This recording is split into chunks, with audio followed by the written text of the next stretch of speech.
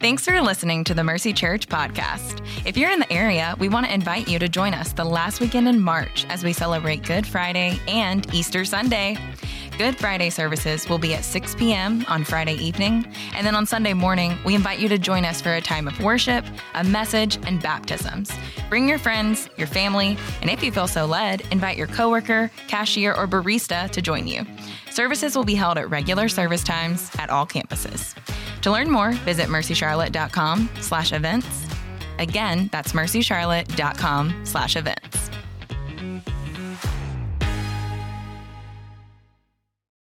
Hey, I want to welcome you to Mercy Church, and I want to go ahead and tell you to open your Bible to Proverbs chapter 4. I'm just going to jump right in and read Proverbs chapter 4 to you in its entirety. All right, these are God's words to you. As such, they will be the most powerful, most impactful words I say during this message. So let's get right to it and let's hear from God, and then we'll talk about it, all right? Here we go. Proverbs chapter 4, starting in verse 1. Lock in. Listen, sons, to a father's discipline, and pay attention so that you may gain understanding, for I'm giving you good instruction. Don't abandon my teaching. When I was young, when I was a son with my father, tender and precious to my mother, he taught me and said, your heart must hold on to my words. Keep my commands and live. Get wisdom, get understanding. Don't forget or turn away from the words from my mouth. Don't abandon wisdom, and she'll watch over you. Love her, and she will guard you.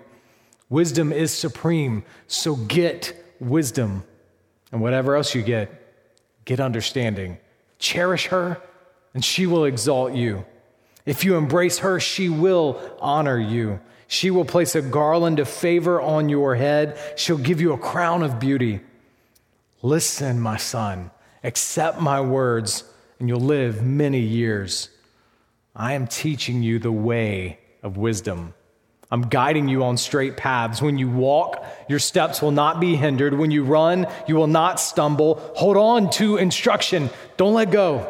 Guard it, for it is your life. Keep off the path of the wicked. Don't proceed on the way of evil ones. Avoid it. Don't travel on it. Turn away from it and pass it by. For they can't sleep unless they have done what is evil. They're robbed of sleep unless they make someone stumble. They eat the bread of wickedness. They drink the wine of violence. The path of the righteous is like the light of dawn, shining brighter and brighter until midday. But the way of the wicked is like the darkest gloom. They don't even know what makes them stumble. So my son, pay attention to my words. Listen closely to my sayings. Don't lose sight of them. Keep them within your heart, for they are life to those who find them and health to one's whole body. Guard your heart above all else, for it is the source of life. Don't let your mouth speak dishonestly. Don't let your lips talk deviously. Let your eyes look forward. Fix your gaze straight ahead. And carefully consider the path for your feet, and all your ways will be established.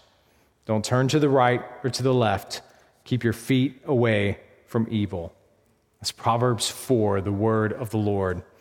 I want to tell you where we're going with Proverbs 4 today. In preaching, you're often taught to think of a sermon and to prepare a sermon like a plane flight.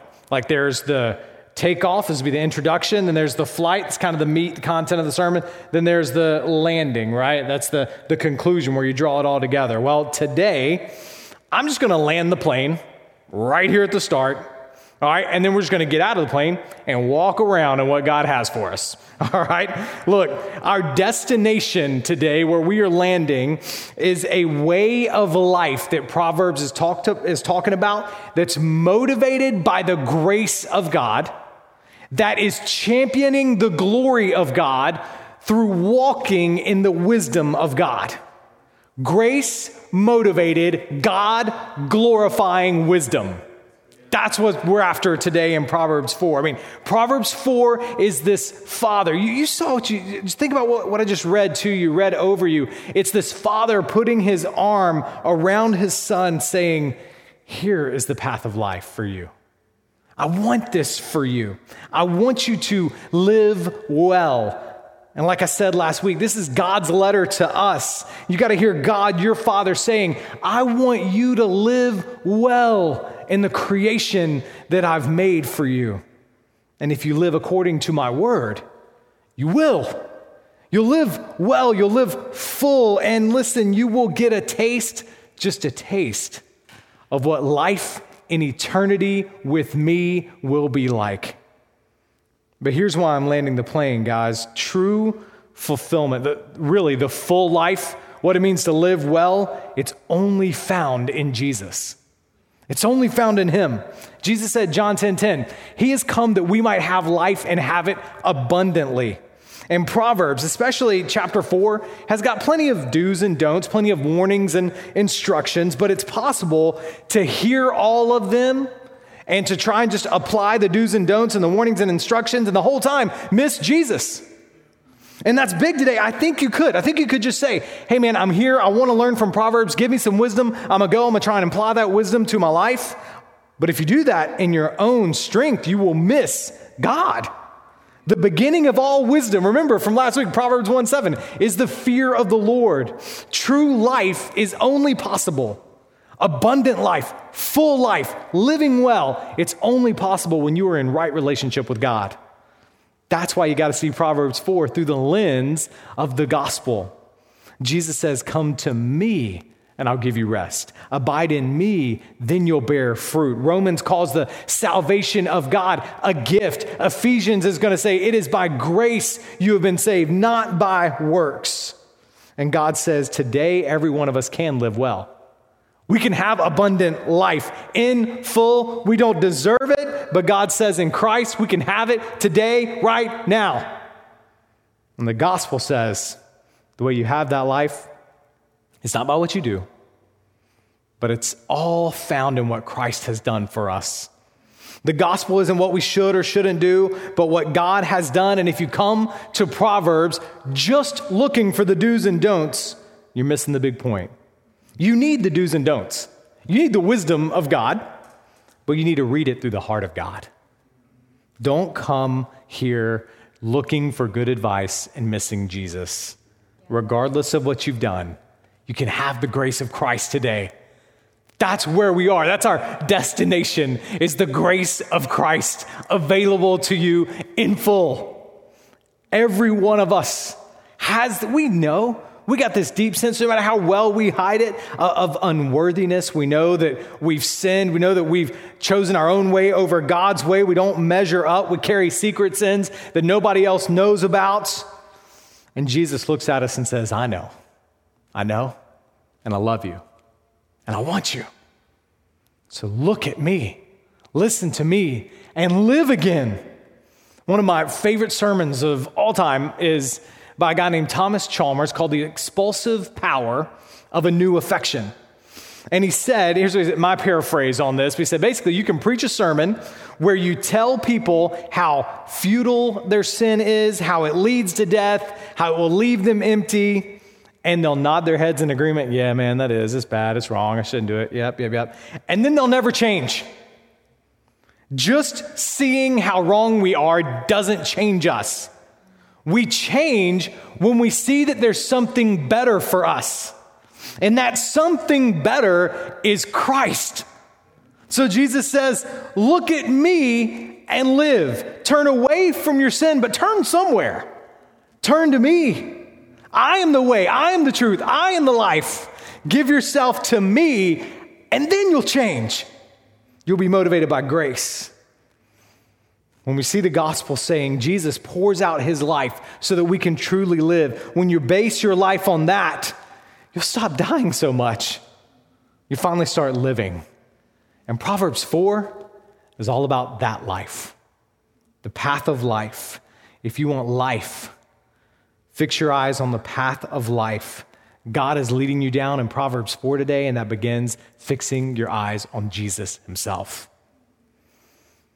Proverbs 4 breaks up into three sections pretty cleanly. The first 9 verses are about getting on the path of life. The second set are about staying on the path of life. And then the third set, we're going to just say this is the thing that'll keep you from getting lost. All right, so let's look at that first section, those first 9 verses on the path of life. Again, we're going after grace-motivated, God-glorifying wisdom. After that path, here's how we get on that path. I want you to look specifically at verses 3 and 4. He says, when I was a son with my father, tender and precious to my mother, he taught me and said, hear my words. Your heart must hold on to my words. Keep my commands and live. Most of the time in Proverbs, the author is just a father talking to a son. But here he's saying, hey, actually, let me bring in my father's voice in here. This is the classic, well, when I was your age, if you've ever had that line dropped at you, okay? This is that, but then he follows not with what he did right when he was young, but what his father did right when he was young. All right, and Solomon realizes it's his responsibility to pass down the wisdom his dad gave him to the next generation. And I want us to consider for just a second the high value the high value of the voices of those that have come before us. That's Hebrews 13:7, if you think about it from the New Testament perspective. Remember your leaders who spoke the word of God to you. Consider the outcome of their lives and imitate their faith. And Hebrews 13:7, it's coming after Hebrews 11, which is this long list recounting God's people, their history of all these heroes. And the reason they were heroes is not because of their actions, but because of the faith that motivated their actions. It says, by faith, Abel was approved righteous by God. By faith, Noah built an ark. By faith, Abraham went out to the promised land. By faith, Sarah conceived in her old age. By faith, Isaac blessed Jacob. By faith, Joseph foretold the Exodus. By faith, Moses led the Passover, the Exodus, crossed the Red Sea. By faith, the walls of Jericho fell. By faith, Gideon. By faith, Barak. By faith, Samson. By faith, David. By faith, Samuel. And by faith, so many more. The author runs out of room. And he says, Hebrews 12:1, therefore, because we got this great cloud of witnesses. And church, we have all of those for us, plus 2,000 years of saints who have followed Christ. Therefore, let us run the race with endurance, fixing our eyes on Jesus, the author and perfecter of our faith. They're all saying, Jesus did not fail us, and he will not fail you. So set your heart there. Set your heart there on the only prize that cannot fail. Get wisdom. Get insight. Are you seeing the urgency with which Solomon is saying this yet? Do you have that urgency? How do you get going on the path? You trust that God and God alone is faithful. Wisdom is supreme. Get wisdom. Whatever else you get understanding, verse 7 says. The NIV also offers, I think, just this fantastic insight as it paraphrases it. It says, though it costs you all you have, get wisdom. It will cost you all of your preconceived notions about life, but it'll give you life. You have a choice. All of us do. Because our culture we live in, just like every culture that the Bible has spoken into, which is every single one of them, our culture has a different wisdom than the Bible does, a different way that it prescribes to really live. Culture is going to say you got to be young, you got to be thin, you got to be sexually active, you got to be rich, and you got to be opinionated, right? Then, if you're all those things, you'll live the good life. My question, can you name one person that has had all of those and has come out on the other side being really satisfied? I mean, just one. Compare that to the millions who have hurled themselves at the feet of Jesus and found life with no regret. You and I, right now, here today, we got a choice between the proven way of Christ and the defunct way of our age. Whichever you choose, it will cost you all you have. Whichever one. But one will give you everything you need. That's Christ. He says, come to me and you will find true life. I think of Jim Elliot, one of those among the great cloud of witnesses who was martyred for his faith. He said, he's no fool who gives up what he cannot keep to gain what he cannot lose. Get wisdom, which begins with locking your heart into Christ himself. Staying on the path of life is the second section, verses 10 through 19. There's something Solomon's saying to his son in this section that is so simple, it's so obvious that we can just let our eyes, it's like we can drive right past it because it's so obvious. Here's what he's saying. The decisions that you're making right now are taking you somewhere. They're taking you down a path. That path is leading to a destination. All right, look at verses 11, 12. I'm teaching you the way of wisdom. I'm guiding you on straight paths. When you walk, this is path language, your steps will not be hindered. When you run, you will not stumble. Look at verse 14. Keep off the path of the wicked. I told you there's a couple of paths. Don't proceed on the way of the evil ones. At the end of chapter 4, he's going to circle back to this in verse 26 and say, carefully consider the path for your feet, and all your ways will be established. And basically in this, he's saying, son, I want you to think about the steps you're taking because you are walking down a path. And that path is leading somewhere. It doesn't matter where you want to go, right? What matters is where the path is going and the steps you are actually taking. If you're on that path, you will go where the path leads. I'll give you an example. One thing my family loves to do, we love to, around Christmas time, go up to Asheville, go up to the Biltmore House and see the lights and everything at Christmas. Really cool thing. So, imagine this Christmas, if we're able to, I don't know what's going to happen, but let's say we're able to, and we get all bundled up, we get all of our stuff, and we make our reservations, we're ready. And we get up, and we get on Highway 74, and we go east. We will not get to Asheville in 2.5 hours.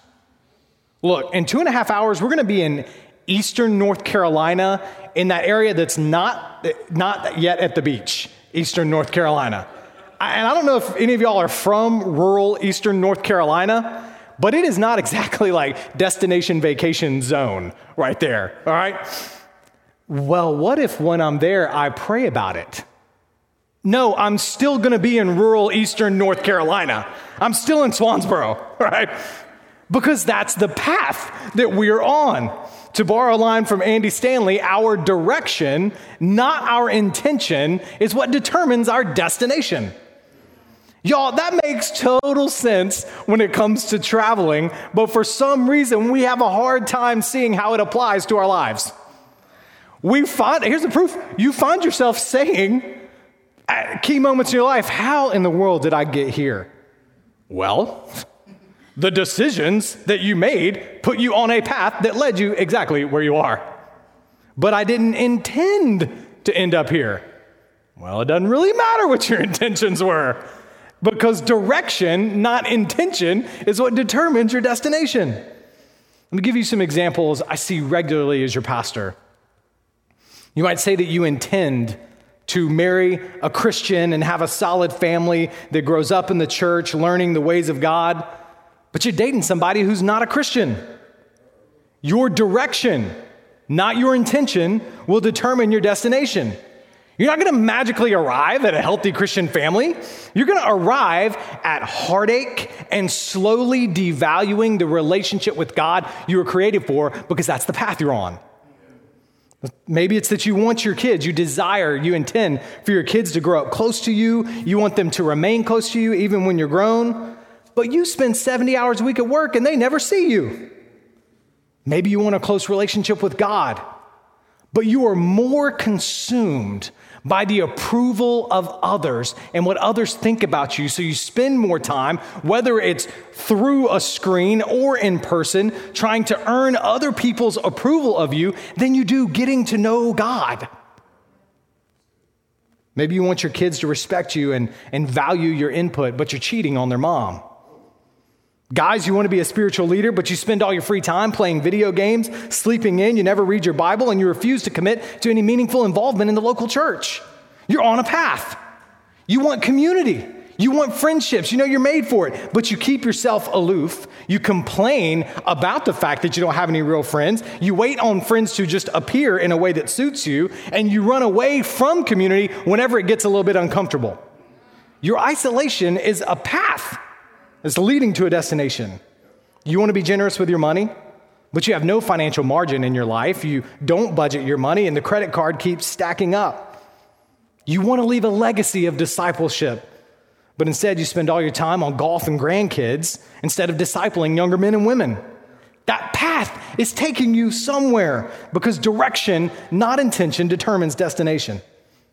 And listen, that leads right to the last and most important thing that will keep you on this path of life so that you can arrive at your destination, at the fullness of life that God does intend for you. And listen, I know if some of that stung, we try to be equal opportunity offenders around here, okay? I'm just giving you examples, but I want you to see especially where we're about to land right here, because we're landing back in grace-motivated, God-glorifying wisdom. Look right here in verse 23, the thing that'll keep you from getting lost, keep you on that right path. Guard your heart above all else, for it is the source of life. The thing that keeps you from getting lost is the condition of your heart. The greatest obstacle to following the path of life is a heart that desires death. It's our wrong desires that make us take wrong steps that lead us to the land of darkness. That's everywhere in here. The more you give your heart to those desires, the more, even the way Proverbs starts talking about it right here, is the more disorienting your journey will even be as it gets darker. The way of the wicked, verse 19, is like the darkest gloom. They don't even know what makes them stumble. Their desires get so disordered that according to verse 16, they can't even sleep until they've done evil. They drink the wine of violence. They eat the bread of wickedness. This is language of being totally consumed by something. It's the end. This is the end. This is the destination of the path of the wicked. If you want something other than God and you want it so bad, what'll end up happening is it'll consume you and lead to all kinds of awful decisions that then become a way of life that you find that you can't do without in this downward spiral, and eventually you become dependent on the very thing that's destroying you. Look at that, in such a stark contrast to verse 18, the light of dawn, shining brighter and brighter until midday. That's where you can see and walk clearly and confidently. You see what's happening. Solomon is, in such a beautiful way, portraying the human condition.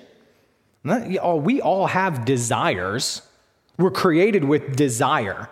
Every religion will tell you got to do something with your desires, right? You can put them in the driver's seat and follow your heart, right? After all, today is all you have, so live it up. That's secularism, right? Or you can see desires as evil. You can suppress them so that you can achieve a state of detached enlightenment.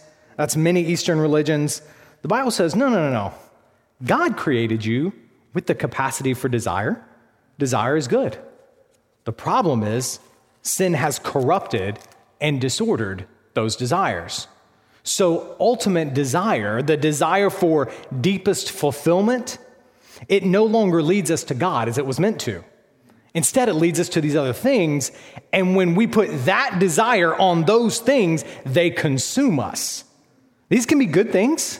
This can be marriage, career, stuff like that. But when they grab first place in our heart, they become a source of life. Verse 23, guard your heart, for it is the source of life.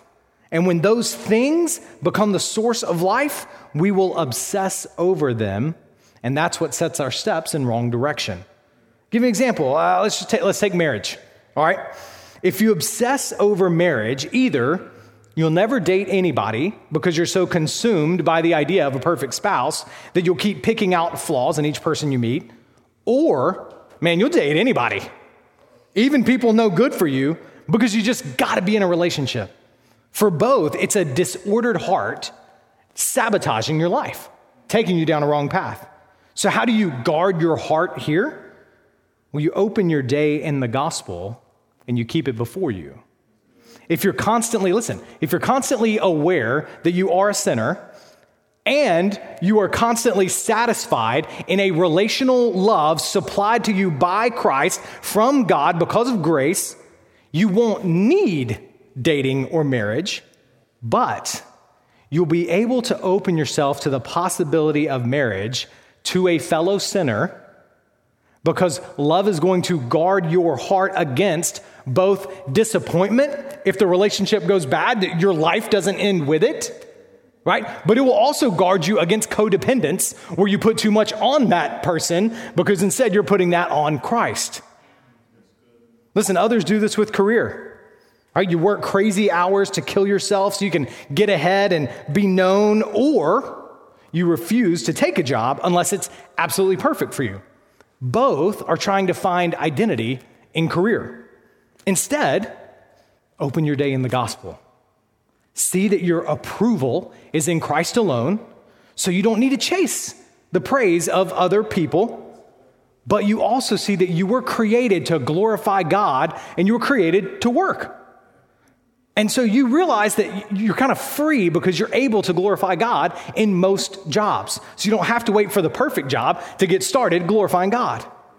Your heart will be guarded against disappointment seeping too deep, and your heart will be guarded against pride taking over. Your heart is your source of life. Whatever is in there will direct your steps, either into the path of darkness or into the light of the bright morning sun. And the path of that bright morning sun, listen, it's the path of satisfaction in Christ that motivates you to obey God with joy. Grace-motivated, God-glorifying wisdom. So how do we get our hearts right? This is why we read Proverbs through the lens of the New Testament. James chapter 4 has this simple, clear way to tell us what to do here. He says, therefore, submit to God. Resist the devil, and he will flee from you. This is Jesus. Turn away from sin, but also turn towards something. James says, draw near to God, and he will draw near to you. Here's the way St. Augustine summarized this whole idea. Like, resist evil, draw near to God. St. Augustine said, love Jesus, is my paraphrase of him, all right? Love Jesus and do whatever you want to do.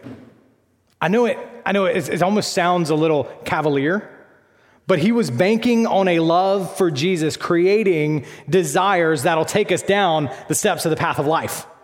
So get to know more of Jesus. Direct your heart and attention and time to him. You will never, here's where you start in God's word. Of course you start in God's word, because you'll never know more of God's will than you do of God's word. All right, so start in God's word. You want to know what God's will is for your life? First, let me ask you, do you know his love for you? You want to know his will for you? You want to know wisdom? First, do you know his love for you? Are you drawing near to God? Because his will flows out of his love. The Christian ethic at every turning point is a grace-motivated ethic. Remember, drawing near starts with receiving Christ, who is your life, resting in his love, trusting him enough to walk in his ways, to follow his commands. It's trusting that he loves you, and it's out of his love for you that he set up this world, that he set up this wisdom to walk in. So you're ready to say yes to him. Listen, I want you to, every now and then we do this thing, we just call it soul work. It's like instead of homework, because we're all tired of working from home and all the home stuff. So instead, we just call this work on your soul that you can take and work through with the Lord. I want to give you a little bit of soul work out of Proverbs 4. In light of this being a week where here at our church, what we're trying to do is link people up with community groups. So this is group link week for us. In light of that, I'm going to call, this soul work's going to involve a partner, all right? We'll call this the Proverbs 2-step, which I didn't get approval from anyone to call it that, okay? But this is what we're going to do. Here it is, all right? Step 1, I want you to identify one specific thing in your life that you need God's wisdom for. All right, just what do you need God's wisdom for? For some of us, it's like, oh, dude, it's this thing that's been dominating my life this whole time, and it's right there. Maybe there's like 7, and you just need to pick one, all right? I'm not trying to overwhelm you, right? One thing. I want you to ask a trusted friend to help you come up with a step you can take to understand and follow God's wisdom in that thing. All right, I want you to walk through Proverbs 4. I want you to say to your friend, help me get on the path, help me see the path of life. Help me walk on the path of life. All right, where in God's word is filled with how to walk in the path of life. This is why we're challenging everyone to read through the Proverbs, the entire Proverbs, because there's so much wisdom for every arena of life as you walk through those. So you and a friend sit down with God's word together. This is the friend, by the way, that you got to be willing to, for them to shoot it straight with you, all right? For them to hear into your life and to speak into your life and receive it from God's word. And let your goal be grace motivated because of what Jesus has done for me. I am free from my sin. I'm a new creation. I have eternity with God the Father waiting on me. Grace motivated. What he has called me to do is to glorify him in everything that I do, which I gladly do because he's given me new life. So it's grace motivated, God glorifying wisdom. Living well in the land God has created and set me in. Listen, I want to make sure that we start in grace. And start in grace, here's what we do as a church. Maybe you're brand new to church. Maybe you're brand new to Christianity. Jesus left us a step to take together, a meal, a practice, a sacrament called communion that we eat together as the church gathered. Because when we do, what we're remembering is that our whole lives are motivated by grace, by what God has done for us. And the meal symbolizes Christ's death on the cross as a payment for our sins. We should have been up there, instead it was him. And this meal symbolizes that. So listen, we're going to take communion all together, me here and a handful of people that are here with me in this room and you there where you are. So if you need to pause this for just a second so that you can go get communion elements, I'm talking about a piece of bread. I'm talking about, I've got a little bit of a wafer and some grape juice. You can have whatever symbolizes when Jesus passed out bread and wine, whatever symbolizes that best for you where you are and you're able to get it there in your home. I want you to, even if you need to pause, grab that. Now I want to lead you through taking these elements.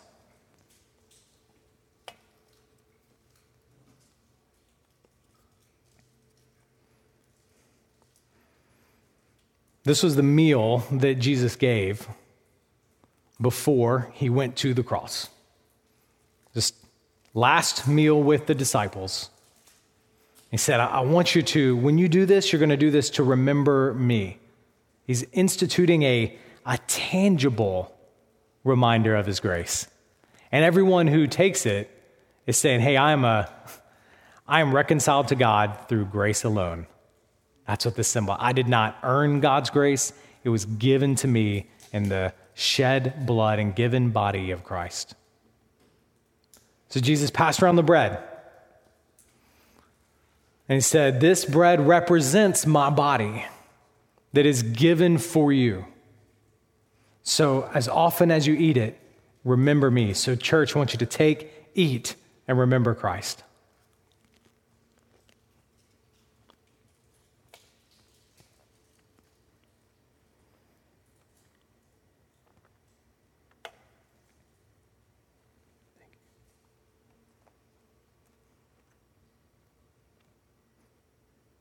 He passed around the cup.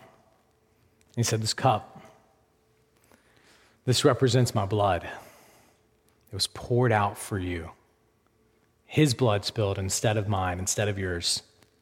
His blood spilled, cleansing, this blood, cleansing our record of sin so that we might have a new covenant with God, he said, where all you do is receive forgiveness, receive my salvation, and walk in newness of life that I have made the way for you. You just walk in it. So church, I want you to take and drink and remember Christ.